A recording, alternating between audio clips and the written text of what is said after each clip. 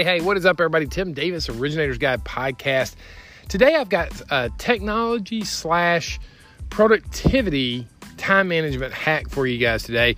I've been using this for a number of years. All of my coaches use this. I use this as a loan officer, and I want to pass it along to you.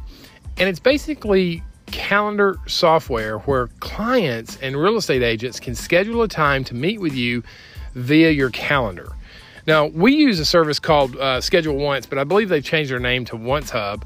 And the way we use it is I pre-set up my calendar of where I want my time to go, whether it's working on the business or in the business or client appointments or free time that people can schedule appointments with me. So that is preset well in advance. And then I connected a personal domain name to my Schedule Once or Once Hub calendar. And mine is coachwithtim.com. So people can go to coachwithtim.com, see what's available on my calendar, book a time to talk.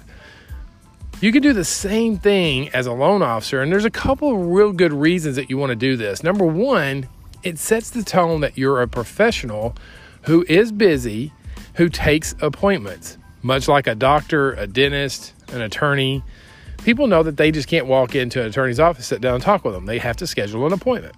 Same thing for you. It sets the tone that you're a professional that is busy, that takes appointments. Number two, it shows a commitment by the customer that they are committing their time to discuss their mortgage needs with you. So now they've got something invested into it rather than just a simple phone call. And so it's all about tonality and setting the professional appearance. And then from there, they know that they're dealing with a professional, and the chances of them shopping around decrease dramatically.